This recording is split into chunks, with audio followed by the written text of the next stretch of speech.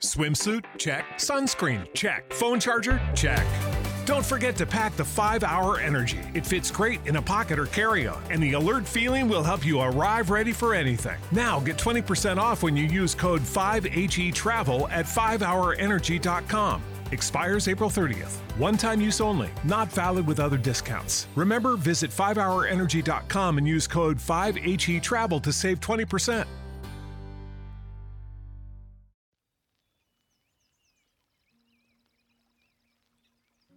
You are listening to the Archaeology Podcast Network. The Archaeology Podcast Network is sponsored by Codify, a California benefit corporation. Visit Codify at www.codifi.com. Welcome to Heritage Voices, episode 4.1, bonus episode.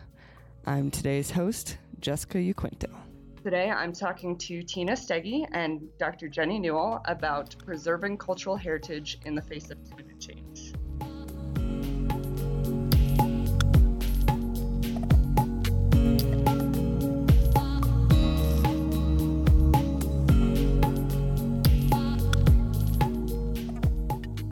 So today is a bonus episode.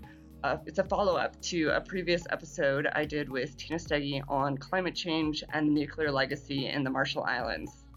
If you haven't checked out that episode, which is episode 4, it's a good overview of the topics that we're going to cover today, and it would be a good one to check out before diving into this one. So briefly, for those of you who missed it, Tina Steggy is an anthropologist from the Marshall Islands whose work predominantly focuses on both climate change and getting the U.S. to recognize and assist the Marshall Islands with the effects of the nuclear bombs they dropped as tests on some of the islands in the 1950s. So welcome back, Tina. Hi, it's good to be back. Thanks, Jessica. All right, and on this episode, we are also lucky to have Dr. Jenny Newell. She is currently the collection co-manager of the Pacific Collection at the Australian Museum, Sydney. She received her PhD at the Australian National University from the History Department and the Center for Cross-Cultural Research.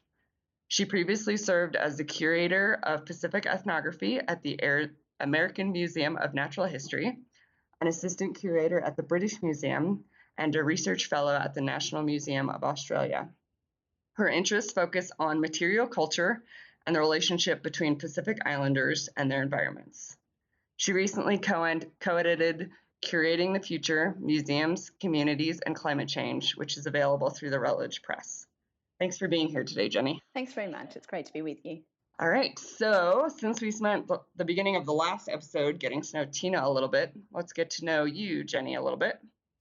So what got you interested in this kind of work? Did you just go to a museum one day when you were a kid and say, done, this is it? I guess I've always been really interested in the relationships of people and environment. That's always been something that's very close to my heart.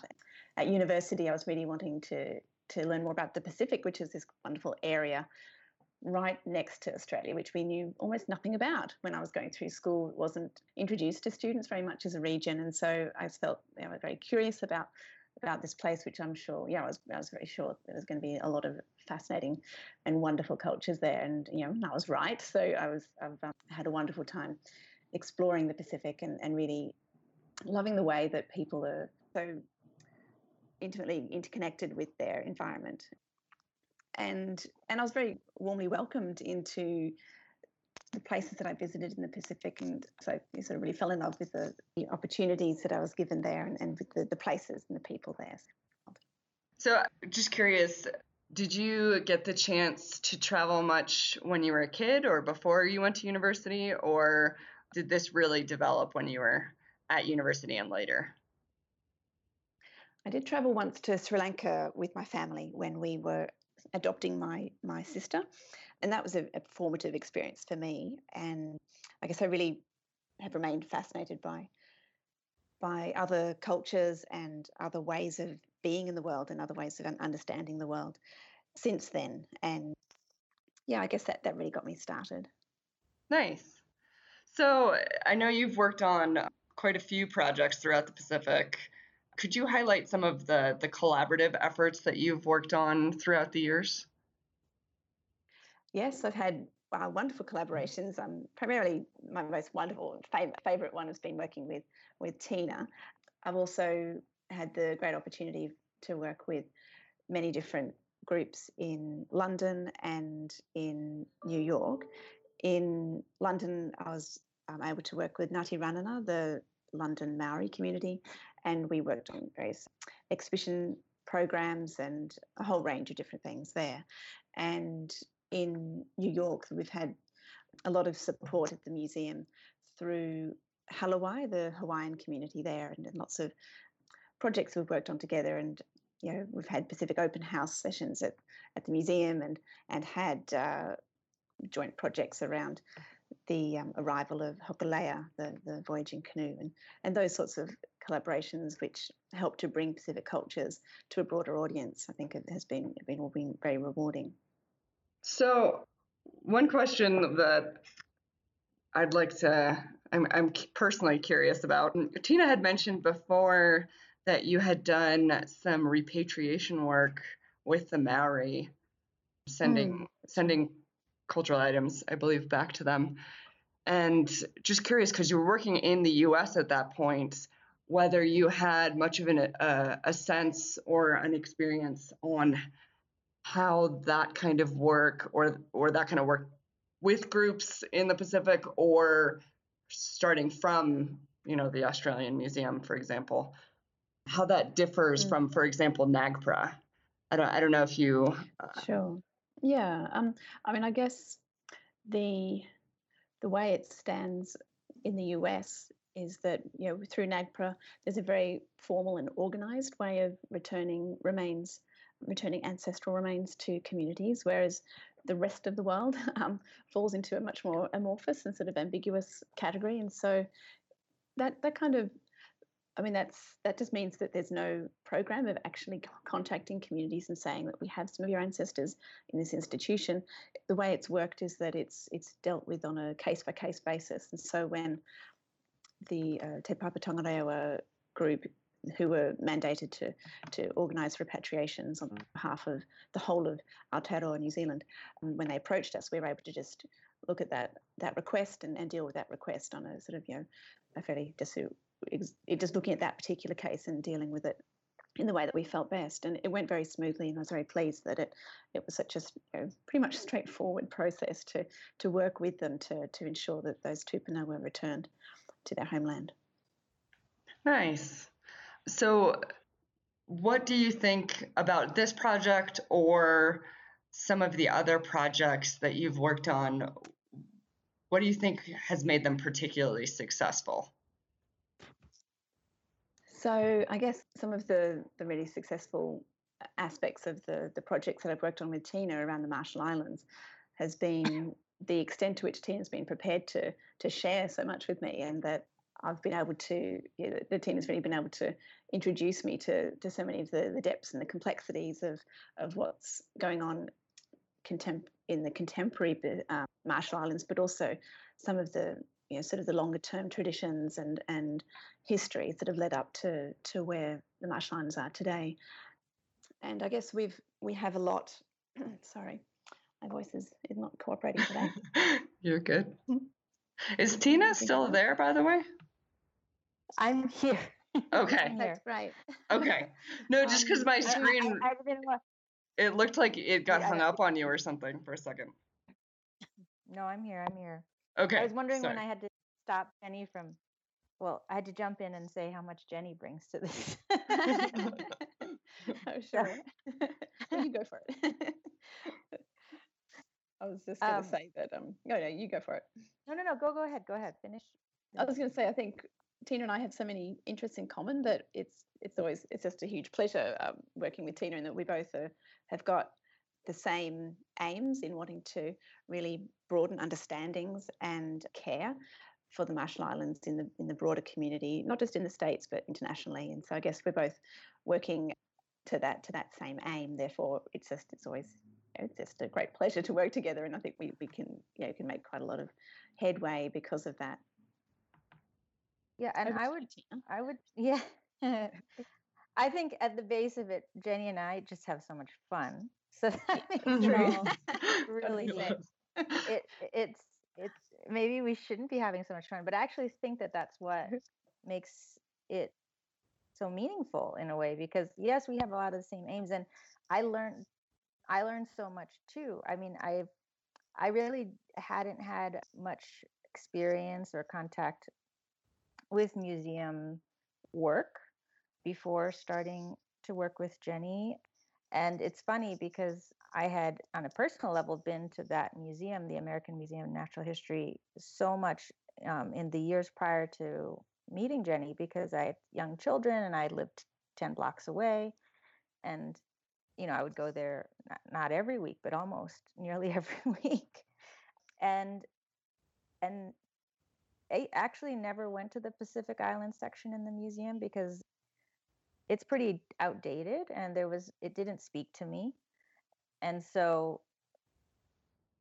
it wasn't until after meeting Jenny that I really realized how much museums had to offer for Indigenous communities on a much more personal level, both, but just that there are all those treasures in there, and it's just a matter of opening them up for people like me, and for communities. And I think that was what Jenny did that hadn't been I hadn't seen that happening at that particular museum. And she came on and she just really like lit a fire, and all of a sudden there were all these Pacific Islanders in the museum, and doing work or attending talks or giving talks, and it all of a sudden became more of a living museum. Or in my head, it went from a museum like I thought of museums in the West to, I guess, more of just sort of a place that was alive.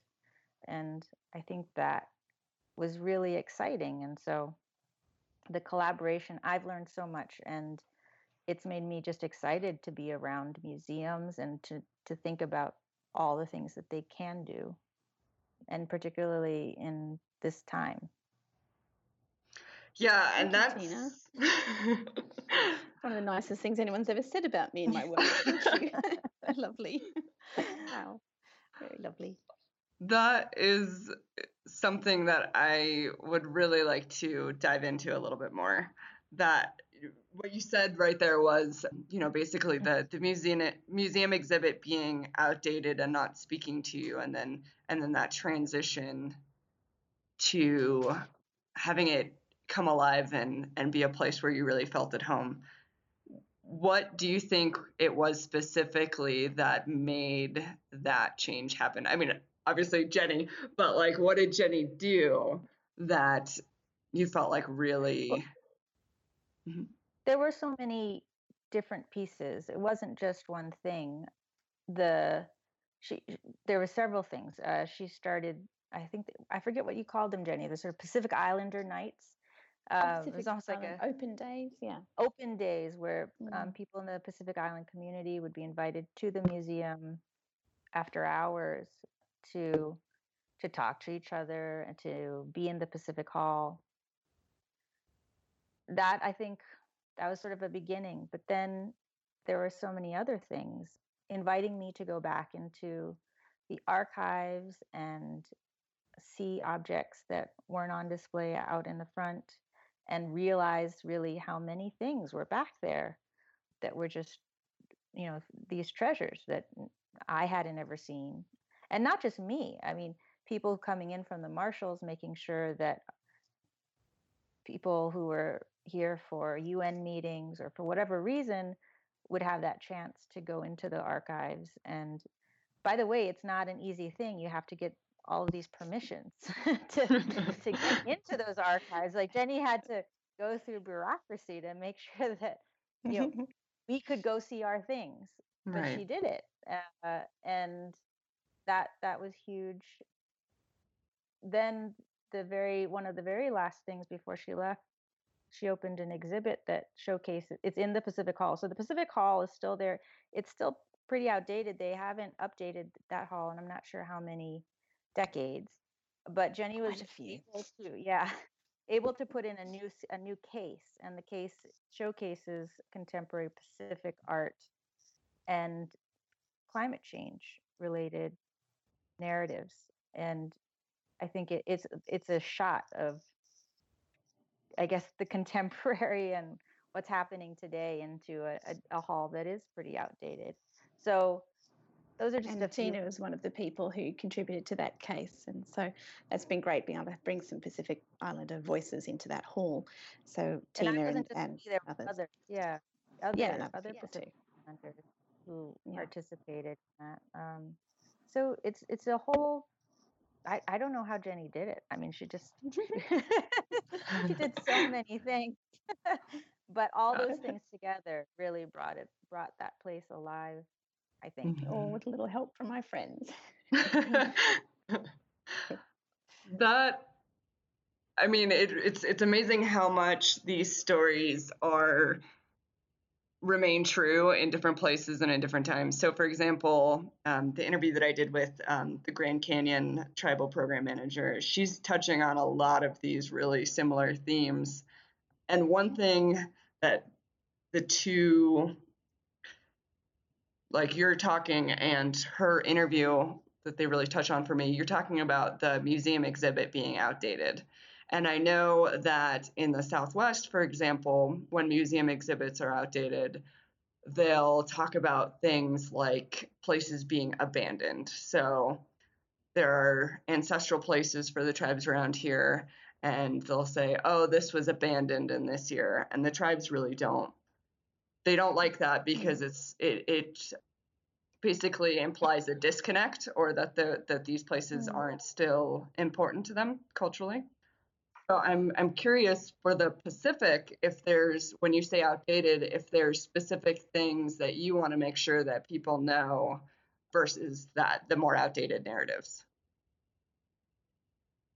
Definitely. I mean, I think, Tina, you might want to comment on that as well. I guess my my great sort of challenge with that hall, the Margaret Mead Hall of Pacific Peoples, that was first opened in the 70s and then reopened a bit later on in the 80s, was to try and do all those things that Tina was mentioning, and try to bring that space to life, and try to bring some sense of ongoing, continuing peoples and ongoing, continuing creativity, and some sense of what the current issues are for people in the Pacific, instead of always just presenting these rather static and very historic views of those many different Pacific peoples in this sort of very caught within a glass case kind of way. I mean, it's a hall that doesn't allow any of that vibrancy or creativity or change to come to the fore, and that's what we were trying to do with this case that we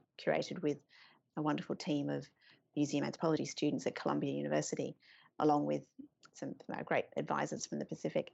So we were hoping to just be able to make some of those great absences and silences that are there now in the hall sort of to be embroidered and allowed to speak a bit more. So we wanted to be able to do that with that new case, and hopefully in time that's the sort of revitalisation that we'll be able to do in other parts of the hall. We are doing.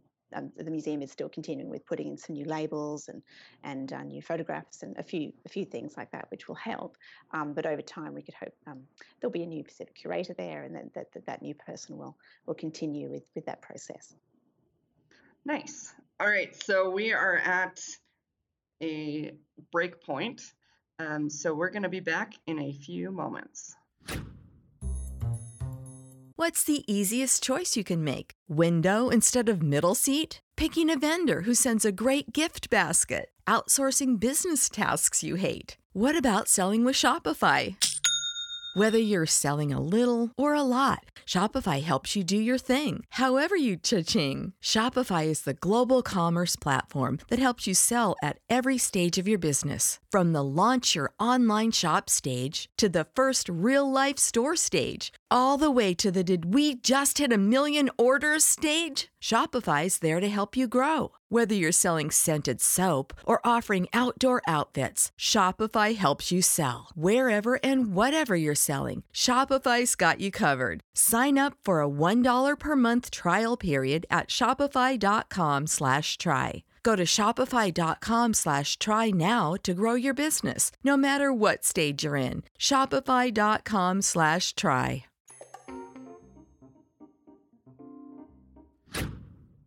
All right, and we are back. So all of this talk that we're having about the American Museum of Natural History makes me curious. I know you just got to the Australian Museum, but are there any big efforts that you want to push in your work there, Jenny?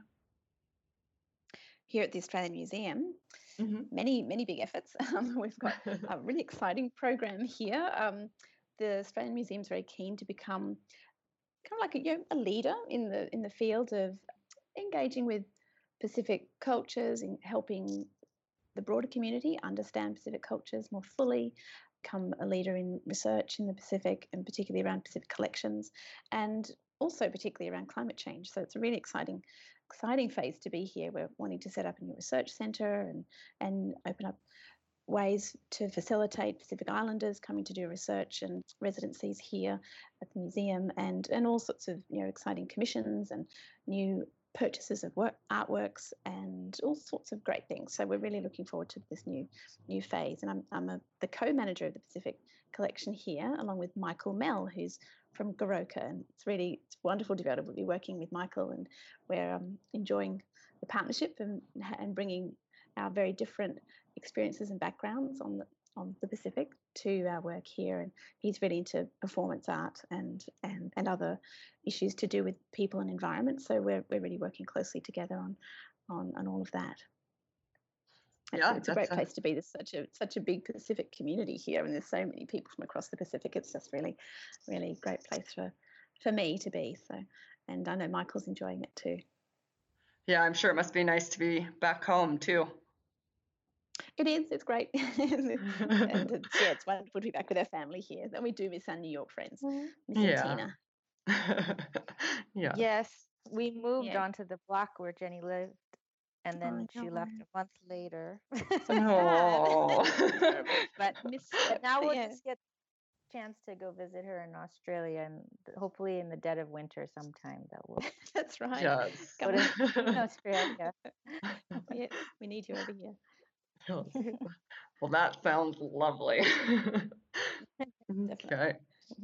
So, would the two of you mind talking a little bit more then about your work together?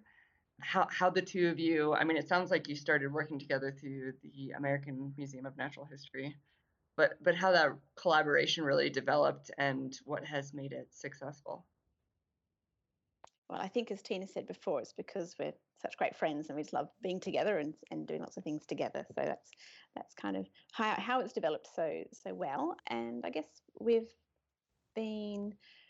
worked together initially on it was like a community project to link people in New York to people in Samoa after Hurricane Sandy and after Cyclone Evan, and comparing experiences that people had after those major storm events and how people were recovering and what sort of impact that was having on people's connections to home.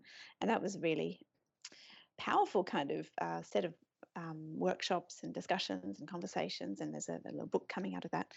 And I guess through that one, you might agree, Tina, that sort of we sort of went from there and decided that we really liked working together, and that we had other things we wanted to do as well around the Marshalls particularly. So I guess that's where we went with that. And then a project opportunity came up through the American Museum of Natural History. There's a really wonderful family that supports research in remote places throughout the world.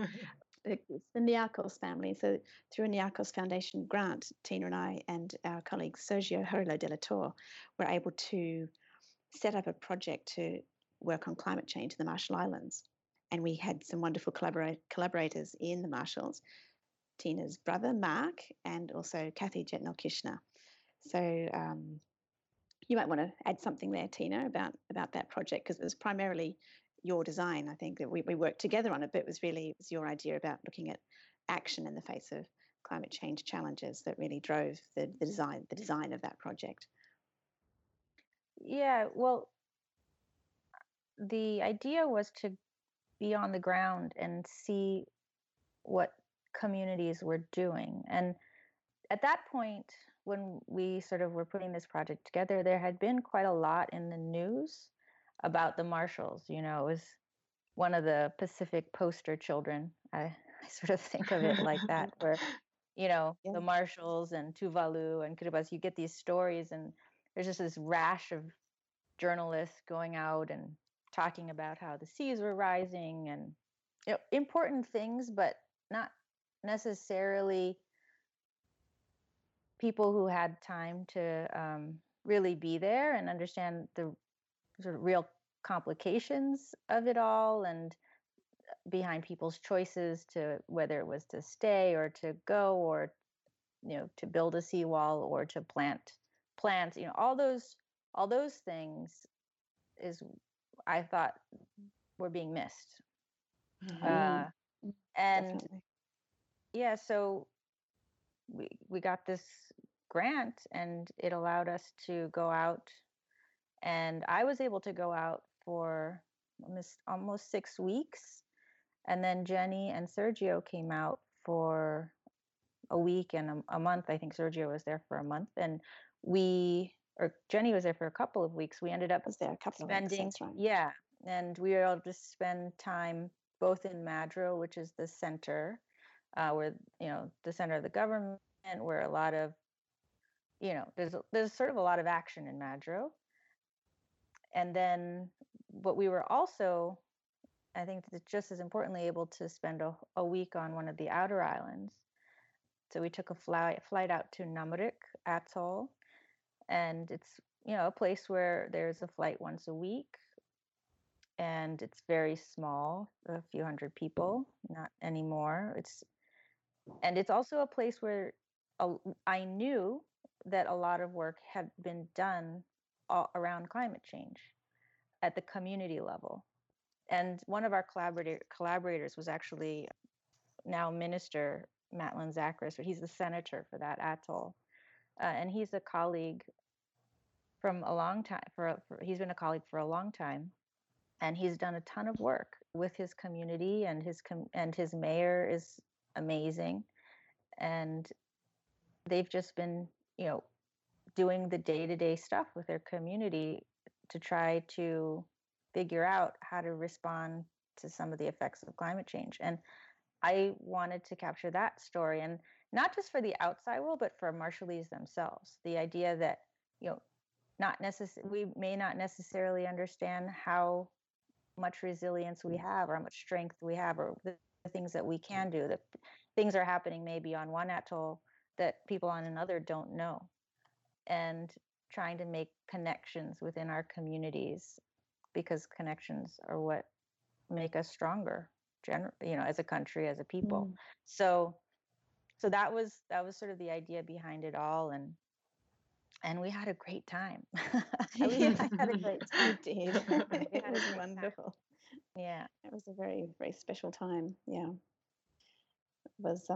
I learned so much. It was just incredible and a great honor to be able to be welcomed into those communities, and for people to just sit and talk to us. And it was one of those things where it couldn't have happened without Tina and Mark and Kathy, but really the way that Sergio and I, who don't speak Marshallese, were able to just come in and really feel that we were understanding a lot of what people are experiencing and what they're doing about it. It was just really heartening, actually, because we're so often surrounded by the stories of the doom and gloom, and how terrible things are, and how much people are being affected in these really tragic ways by the impacts of climate change. And then to hear all the ways that people are just like really, really standing up and joining hands and fighting this and finding ways forward and staying positive and really working together. It's very inspiring. I think there's a lot of really strong messages there from what we were hearing to take back to communities around the world, actually, who, if they're not dealing with major impacts from climate change, are going to be dealing with them before too long. I think there's a lot to learn from the Marshall Islands. Right. Yeah, you mentioned before we started the call about a couple different types of findings that that you guys were gathering from this conversation or from this project, and resilience and strength definitely being a huge one. Did you want to touch a little bit more on some of your specific findings? Yeah, do you want to speak to that, Tina, first? No, you go ahead. Okay, I think Tina knows this all very intimately, but for me, what really struck me as an outsider coming in was seeing the, I guess, like the cultural resources that are there in the Marshalls, and every place has its own set of cultural resources for dealing with disaster or ongoing difficulties or changes. And in the Marshall Islands, it's really this sense of, it's called Lale Dran. Am I saying that right, Tina? Lale Ron. Yeah. Thank you. Lale. And that's working together and caring for each other. And this is an idea that's common in many parts of the Pacific, and there's always a local word to sum it up. And it's this way that everyone supports each other. So when there's a drought, people's water tanks might have been running dry, but their neighbour would still have water, and so of course they were fine because they still had water from their neighbour. If someone's lost their breadfruit trees or their banana crops their banana trees to a flood or to the slowly encroaching seawater, there's always going to be a neighbour who has some breadfruit and bananas that they can share with them. And I guess going forward, that's going to be harder when everyone perhaps will have lost their crops. But there's always going to be a broader network beyond the immediate island and beyond the immediate community, where people can draw on other people in other places across the Marshalls, and also get help from the broader network of family and friends out across the world, mostly across the states. So there's sort of a sense of a broad network that people can rely on. So even though they're not really networked in electronic ways or in sort of, in terms of good transport links, there's other ways that people are linked with these strong bonds between people, and that they're still effective bonds and really important bonds that they're enacted, even though they're not able to be enacted through communications or transport necessarily. It's sort of there's other ways that people are able to get those kinds of support networks working for them. I think the Marshall Islands have always been seen as being very effective in terms of climate change activism and getting their voice heard on the international arena. And that's certainly, it's been incredibly impressive, the ways that Tony de Bruym and the others, Hilda Heine, of course, the new Prime Minister, have all been so effective at really presenting the Marshall Islands case and really raising awareness around the world in the international forum about the impacts of climate change in the Pacific. And the thing that we were really looking at is that effectiveness on the international stage. Is that also working on the local level? Are the links, the communication links, are they working effectively in the Marshalls themselves, between islands and within islands? And it's particularly that link between people who are able to affect change or get funding in Majuro, in the centre, and then out to the outer islands. And we did find that there were some places where those links could be strengthened. And so we had a workshop that was really bringing people together to share those kinds of problems, or where people were identifying gaps and looking for ways of closing those gaps up. That I think worked really well. It was a good first step. That's interesting. Tina, did you have any more that you wanted to add to all that? Well, one thing I would add that came up a lot when we were there, maybe this isn't necessarily, I think it is a part of resilience in the sense that it was something that people were proud of and they felt that represented progress in their community. And so there's a pearl farm that had been started, I would say in the mid-2000s in the Marshall, well, not in Namruk Atoll. And it's the only atoll at the moment which is producing pearls. There had been pearl farms in other atolls, but for various different reasons, they have shut down. But this one is continuing to produce, and it's had a lot of support funding support from outside, and the links for that funding support have been really through, I think, the mayor and the senator have been able to sort of get funding. It's a pretty capital intensive kind of thing to start a pearl farm, and it takes several years for it to show any return. And there were quite a few of the people that we talked to who, we sort of asked the question, what do you think the future looks like? And they would say, well, there's great, there's good things happening here. There's a, and then they would mention the pearl farm. So going to Jenny's point, it's not, people are there, and there are things happening there that people are proud of, and they love where they live.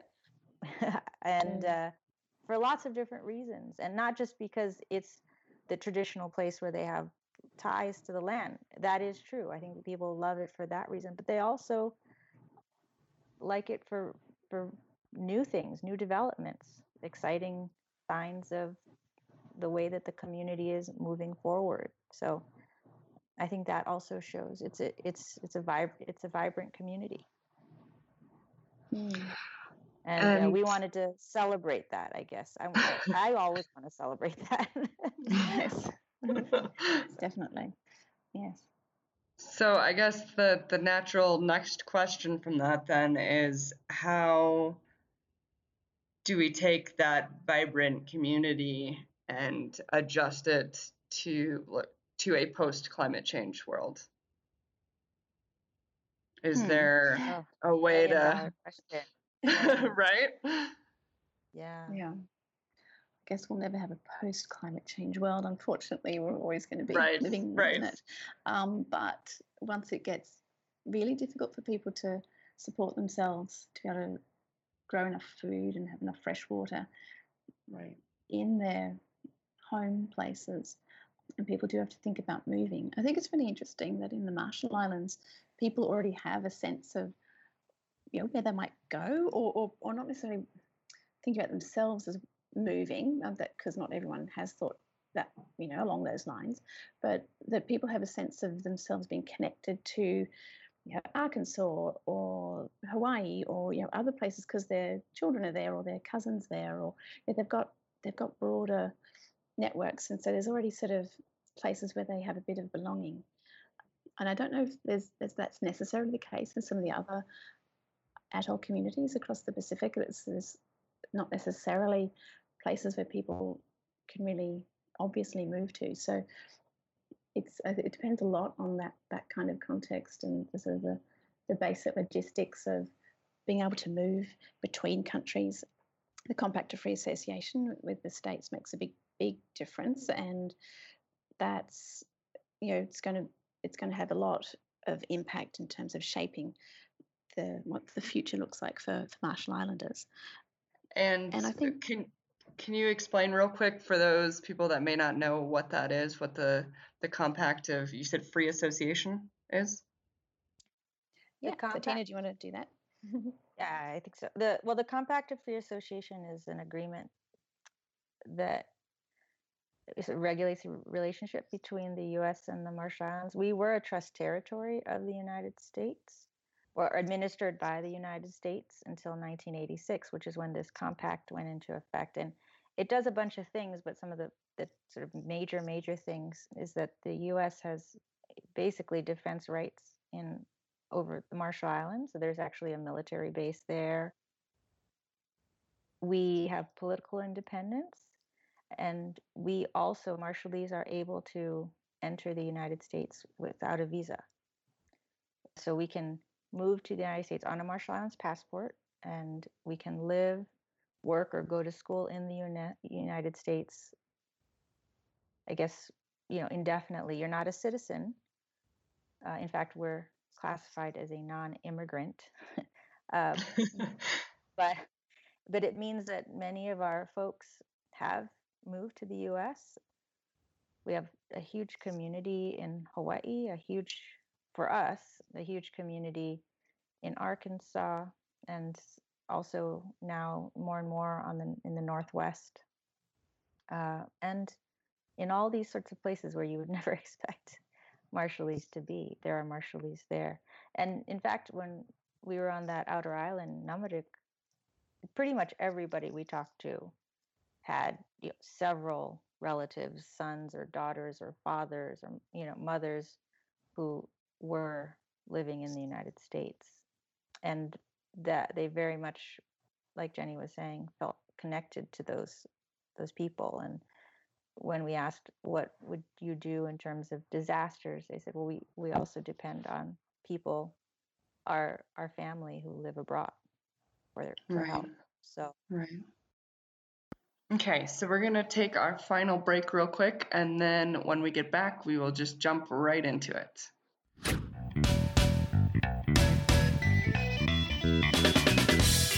Women in Archaeology is a show about archaeology by the women of archaeology. An alternating panel of women archaeologists discuss the issues in archaeology that impact professionals and the public every day. Check out Women in Archaeology for a different perspective on the past today at www.archaeologypodcastnetwork.com/WIA. Now let's get back to the show.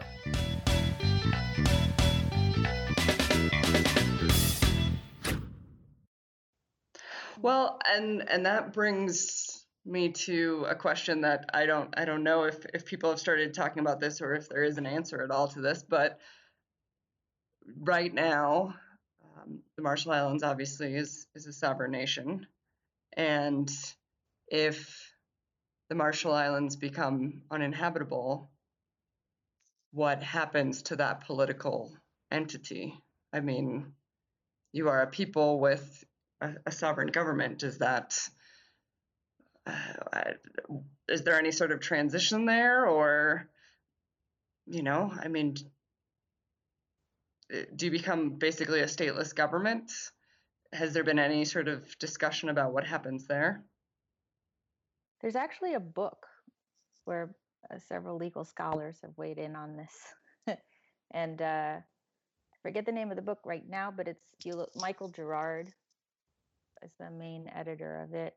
And he's at Columbia, and they actually did a symposium just thinking about this question. The RMI government was one of the sponsors of that symposium. I don't know that there is no answer. As far as I know, there's no answer as yet. But there's a lot of theoretical answers, theoretical hypotheses, what might happen. Right. So I know that Jenny's going to have to cut out after not too long, so I want to make sure that we get to the book. So Jenny, could you introduce your book and give us a basic overview? Sure. So, Curating the Future, Museums, Communities and Climate Change is an edited volume, and I edited it with Kirsten Weiner of the National Museum of Australia and Libby Robin, who's also at that museum, and the Australian National University. And we were really keen to bring together many different voices from around the world to think through, to talk about, discuss what it is that museums can do to help people to engage with the issues of climate change and to take action on those issues. Museums are really great places for doing that, and they're ideally suited for people to come in and sort of stop and slow down and reflect and think through some of these tricky issues. Museums are good for, they're sort of like a slow media. They're places where people stop and expect to be learning a little bit, thinking about things, taking in new ideas, and museums also are really good places for debate, good platforms for debate, and for just sort of encouraging people to rethink the sorts of perhaps more sort of settled ideas they might have. We want to sort of unsettle people and really help them to shake themselves up and move forward. So we brought people together for a symposium to begin with. That was in 2013, and Tina was there. And we brought people from the Pacific, from communities that are already dealing with climate change, people who work in museums there in the Pacific, and people who work either as curators or historians or designers, exhibition designers, and many other people. artists who've been engaging with climate change in lots of different ways. And we had this really great few days of thinking through effective ways of getting these messages out and encouraging engagement in those issues. And out of those great conversations, we put together a book. And so a lot of it is, we had a lot of contributors from the American Museum of Natural History. They all spoke about a specific instance, a particular exhibition or a particular collection that really helped to advance those sorts of ideas. And then also we had people talk about sort of the broader issues about how museums can be effective in the sort of the more ethical and moral position that, on that, there's sort of the moral obligation of museums to really help people come to grips with this new climate change era that we're in. And Tina was wonderful and agreed to come in and spend some time with the Marshall Islands collection, and she chose a piece and then wrote about it. Perhaps you could tell us a bit about that, Tina. Oh, so I ended up writing about a jaguar, which is a mat that traditionally was used for clothing. It's very finely woven, and it actually, that type of weaving, that skill had almost entirely died out in the Marshalls. I mean, Western clothes came in and it was just so much more convenient, and people had been wearing those. So we weren't making this kind of work, took a lot of time. So people definitely kept weaving, but not this particular type of weaving. And then it was revived, I think about 10 years ago now. So the last few master weavers have now taught a new generation of weavers this skill. The interesting thing is that most jaguar are in museums. We don't have them in the Marshalls. They didn't survive. And so there are very, very few examples of jaguar for this new generation to actually look at and see and work off of. And yet in museums all over the world there are jaguar mats that have been preserved. And so I was very, very fortunate to be able to go in and spend time with mats at the American Museum of Natural History, and I ended up choosing one. And the piece I wrote for the book is really short, but it was a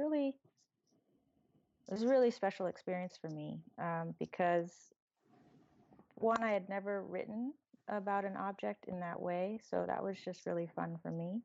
But also it brought back for me all these memories because my grandmother was a weaver. And so, I live away from home, and I've lived away from home for a long time, and, I miss my home. And so it was really special for me to be able to be at this museum, in New York City and feel connected back to my grandmother and the place I grew up and my family who are all still there. So it ended up being really, really special. And like I said, it's a very short piece, but it's very close to my heart. It's really evocative, and I love the way you bring in all the sensory aspects of that object, the way it smells and how that reminds you of the smell of the pandanus when you were with your grandmother, and the way it feels. And it's really a wonderful example of the kinds of importances that are around those collections, the kinds of value, the way that those collections can be a little bit of home for people who are away from home. And I guess museums will become increasingly important in that way, sadly, as more and more people end up needing to leave home. Right. Are there proactive things that museums can do now before these places are uninhabitable to make sure that's there for future generations? Do you mean like collecting from those places particularly? Is that the sort of thing you mean? Or I guess proactively we're doing exhibitions and and helping people feel connected to museums and making sure we're opening doors much more, because traditionally museums have been very closed door institutions. It's I think it's important to do that kind of work now. But in terms of collections, I suppose we're often guided by what people want to donate to the institution, rather than necessarily being able to afford to do a really extensive collecting program, and often commissioning things from artists is a wonderful thing to do, but also quite expensive. So it's tricky to necessarily have a concerted program of ensuring that there's cultural patrimony from every place in a museum. I mean, there are often very good historic collections, but sorry, Tina. Well, one thing that the museum has done in this case was they put all those objects, they photograph them, and you can now view them online. And that's really important for, like in the Marshalls, where I said, we don't have those mats anymore. You can actually go online now and at least see them. It's the best case scenario is to actually be in the same room, but Right. if that can't happen, at the very least, if you can access the objects through technology, then that's really important too. Mm-hmm. That's true. I think just it's that accessibility is so important. Right. Or I was also even thinking along the lines of more of storytelling type projects, like videoing elders in certain places talking about what the different places in the islands mean to them, or what they mean culturally, things like that. Is there any efforts to do Yes, I guess that kind of work? that's a little bit of what Tina and I were doing with Sergio in the Marshalls. But yes, certainly there are other projects like that going on, and I'm certainly keen to advance those kinds of recordings, and really get stories are so important, and those ways of capturing and sharing the those histories and ongoing values in those places. That's true. Right. It's very important. Right. Yeah, or I'm even thinking like some of the work that we're really interested in doing is mapping projects. So going out with youth and elders, and having recorders and GIS, and basically creating a cultural map of a place, which I could imagine in a place that people soon won't necessarily be able to visit, that could be even more powerful. That's actually an idea that so my brother, who was also part of the project over the summer, heads up the Marshall Islands Conservation Society, and he's really interested in, and then they are doing mapping, and the drone technology is right. that really is exciting for him, and that cultural mapping, but also just a physical mapping, knowing where everything is, and also that it's from a very practical standpoint really important to know these things, because with sea level rise, you have to know where the highest points are, you have to know where the lowest points are, right. You have to know what's important in order to know where you can go. So yeah, I think that's very much on the radar back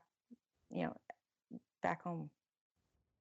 And we should mention that the Marshall Islands Conservation Society, who's running that project and many other really important projects, does accept donations. And I think, Tina, do you want to read out the URL? Oh, it's atollconservation.org. And I'll include that in the show notes for anyone that's interested. So there'll be a link there. There'll also be a link to the book as well, so people will easily be able to access both of those. Great. Wonderful. Thank you, Jessica. All right. Well, are there any other resources out there that you would recommend for anyone wanting to learn more? I guess if people are wanting to learn more about the Pacific, and also doing collaborative work in the Pacific, I can recommend reading anything by Paige West. For instance, I could recommend Dispossession in the Environment, Rhetoric and Inequality in Papua New Guinea. A wonderful writer and anthropologist and activist, Paige, and she's written about many of these issues in a really engaging way. You'll love to read her work. And also an important book to think through is Linda Tuhiwai-Smith's Decolonizing Methodologies, Research and Indigenous Peoples. Also, you should always check out 350.org. 350.org Pacific is doing great things. And Also would like to direct you to Joe Jickham, which is the youth climate change activist group that Kathy Jetnil-Kishner and her colleagues are running in the Marshall Islands. Yes, and we talked about her in the last episode. And 2 of her poems, Tell Them and Dear Matafilipinu, are in the show notes, links to them. And they're beautiful videos, very visually stunning. So definitely worth checking out the video version. But she has agreed very generously as well to let us share the 2 poems within the podcast episodes. So the last episode featured Tell Them, which Tina mentioned really captured a piece of her soul. And then this episode here in a moment, we're going to be sharing Dear Matafilipinu, which is the poem that Kathy Jetnil-Kishner presented for the UN Climate Summit in New York. That went viral in 2014. So thank you again, Kathy, for allowing us to share. Also, be sure to check out the YouTube video in the show notes by the American Museum of Natural History that shows a video of the work that Tina and Jenny are talking about in these episodes. So check it out. It's really great to have the visuals associated with everything they're talking about, and it just adds so much. So if you like this episode, definitely check out and share that video as well. Great, thank you. It's been a really lovely conversation. Thank you. So to close out this episode, here is Kathy Jetnil-Kishner with Dear Matafilipinu.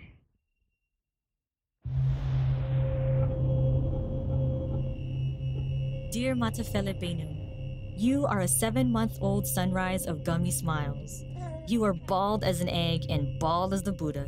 Your thighs that are thunder, shrieks that are lightning, so excited for bananas, hugs, and our morning walks along the lagoon. Dear Matafilipinu, I want to tell you about that lagoon, that lucid, sleepy lagoon lounging against the sunrise. Men say that one day, that lagoon will devour you. They say it will gnaw at the shoreline, chew at the roots of your breadfruit trees, gulp down rows of your seawalls, and crunch through your island's shattered bones. They say you, your daughter, and your granddaughter too, will wander rootless, with only a passport to call home. Dear Matafilipinu, don't cry. Mommy promises you, no one will come and devour you. No greedy whale of a company sharking through political seas, no backwater bullying of businesses with broken morals, no blindfolded bureaucracies gonna push this mother ocean over the edge. No one's drowning, baby. No one's moving. No one's losing their homeland. No one's gonna become a climate change refugee. Or should I say, no one else. To the Carteret Islanders of Papua New Guinea and to the Taro Islanders of Fiji, I take this moment to apologize to you. We are drawing the line here. Because baby, we are going to fight. Your mommy, daddy, boo-boo, dimma, your country, and your president too, we will all fight. And even though there are those hidden behind platinum titles who like to pretend that we don't exist, that the Marshall Islands, Tuvalu, Kiribati, Maldives, and Typhoon Haiyan in the Philippines, and floods of Pakistan, Algeria, and Colombia, and hurricanes, tidal waves, and earthquakes didn't exist, still, there are those who see us. Hands reaching out, fists raising up, banners unfurling, megaphones booming, and we are canoes blocking coal ships. We are the radiance of solar villages. We are the rich, clean soil of the farmer's past. We are petitions blooming from teenage fingertips. We are families biking, recycling, reusing, engineers dreaming, designing, building, artists painting, dancing, writing. We are spreading the word. And there are thousands out on the street, marching with signs, hand in hand, chanting for change now. They're marching for you, baby. They're marching for us. Because we deserve to do more than just survive. We deserve to thrive. Dear Matafilipinu, you are eyes heavy with drowsy weight. So just close those eyes, baby, and sleep in peace. Because we won't let you down.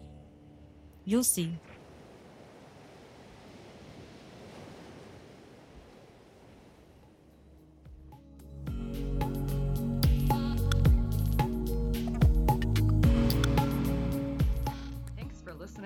Heritage Voices podcast. You can find show notes at www.archaeologypodcastnetwork.com/Heritage Voices. Please subscribe to the show on iTunes, Stitcher, or the Google Music Store.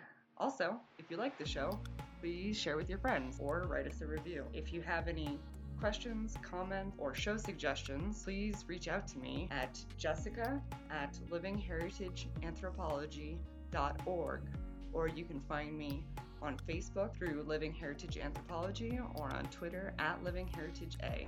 As always, thank you to Lyle Belenqua and Jason Nez for their collaboration on our incredible logo.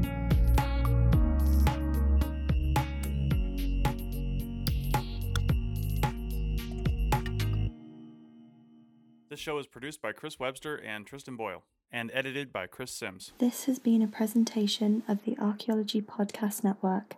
Visit us on the web for show notes and other podcasts at www.archaeologypodcastnetwork.com. Contact us at chris@archaeologypodcastnetwork.com. Thanks again for listening to this episode and for supporting the Archaeology Podcast Network. If you want these shows to keep going, consider becoming a member for just $7.99 US a month. That's cheaper than a venti quad eggnog latte. Go to arcpodnet.com/members for more info. Every day, we rise, challenging ourselves to work for what we believe in. At U.S. Border Patrol, protecting our borders is more than a job. It's a calling. Agents answer the call, working together to keep our country and communities safe. If you're ready for a new mission, join U.S. Border Patrol and go beyond. Learn more at cbp.gov/careers.